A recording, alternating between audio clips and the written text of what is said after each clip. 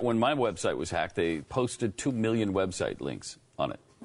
2 million? 2 million website links. What were the links to? Pornographic material. Mm-hmm.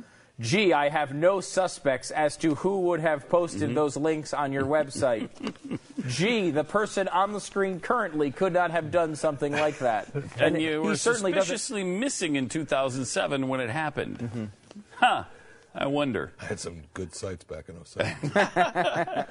All right. That is funny. This was your website, and it actually was hacked. Yeah. So you have a little bit of experience with this. Yeah. Now you have no knowledge of technology in this particular area, so you were not running the Virtual website. zero. No, but I was you were just, posting stuff. Yeah. But what did you end up doing?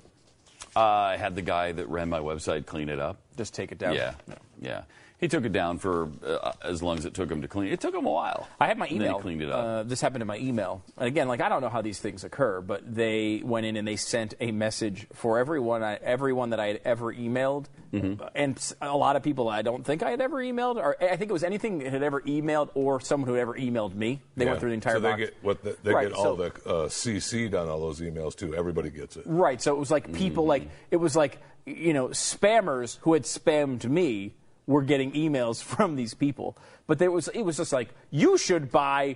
I went to site to buy things you'd like. Went to you should go. I love it when the guys it's always from horrible English. Thailand or whatever try to speak English on these things. It's so bad. You can't hire a guy for $10 an hour that speaks English. I know, it'd be so easy. It always amazes me. But apparently not. And it was just like, my favorite place to buy product you like is shadysite.org. Go now, you there go. Like, okay, I don't think anybody clicked on it. I think probably not. If they had someone that spoke English, it probably would have worked better. Be a little more effective. But it was funny. I mean, And it's a little easier when they claim to be like from your bank or whatever. Oh, by the way, our site was hacked, and now we need to make sure your information is right, and everything's spelled wrong and it's not phrased properly. You can go, okay, thank you. Yeah. Good night. But if they really spoke English well, that might trick a lot of people. Yeah, I mean, you really have to sometimes, and what they'll do is it'll be like, from Wells Fargo security.com. And it's like, well, it looks at you like wellsfargo.security.com. That sounds legitimate. But that's security.com, not wellsfargo.com. Right. You got to look at the thing right before the dot whatever at the end, and then you realize, oh, crap, this is why. I got a call. I actually, on this front, had my, someone was charging things on my credit card recently. Really? Yeah, I mean, nothing. It was nothing horrible. I didn't get anything big. So there's a fraud alert, and I get a call from American Express, and they say, we have a fraud alert on your account. Call us at this number. And I'm thinking to myself, I don't know what this number is. It could be anything. So I went into my account online to make sure I knew where I was going to check my account, and somebody had charged $10 of parking in Los Angeles. Weird. Like, who the hell charges? And I asked the guy, the fraud guy, when I eventually got him on the phone because I had to get a new card and everything.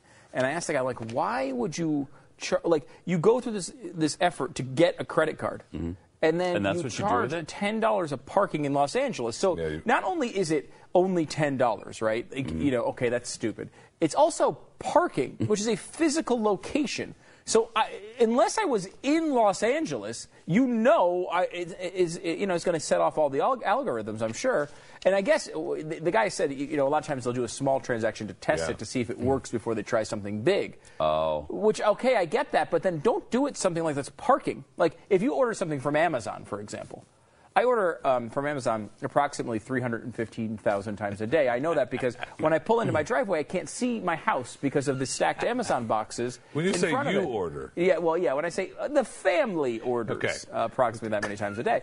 So, if you order something from Amazon, then, it's shipped to a different address. I don't know. It's like, are you going to be able to check it? Or at least if you ordered something that wouldn't even be shipped. I don't know, a service. You sign up for a service, one of Jeffy's services for, $8 a month, or what is it, $8 a month now?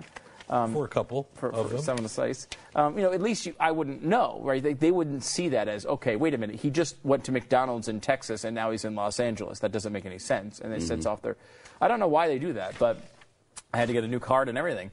And they had another charge, too, that was in New York, 2 days earlier. But it's like, what's the benefit? Okay, so you're hoping that they don't catch it? Any idea how they got hold of your info? No idea. Now, part of me thinks, because this happened to me one other time, someone bought a pizza at Papa John's in Phoenix. Like, I don't live in Phoenix.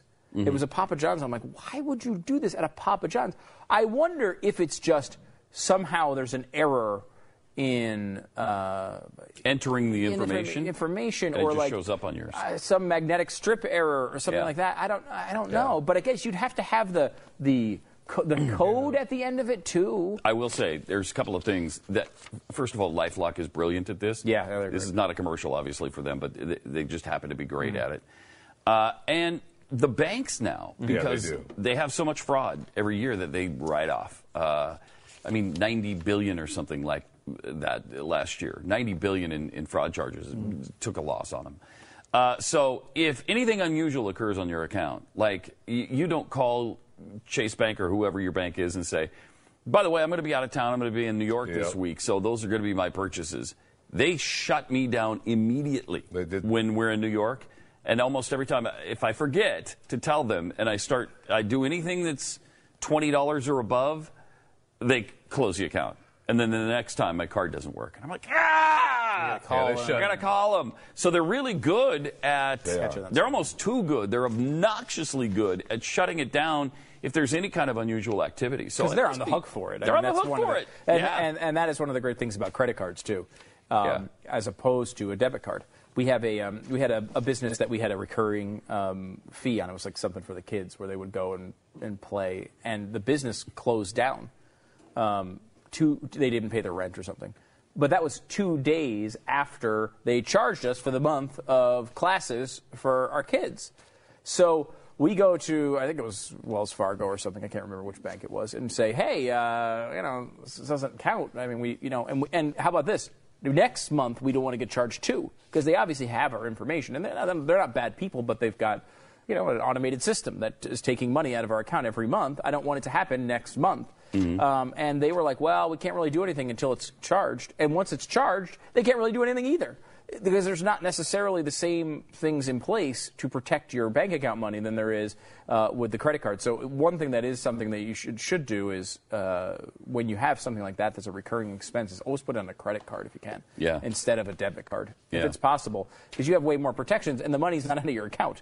It's harder to regain money that's out of your account than to say, no, I'm not paying that charge, and here's why. Definitely.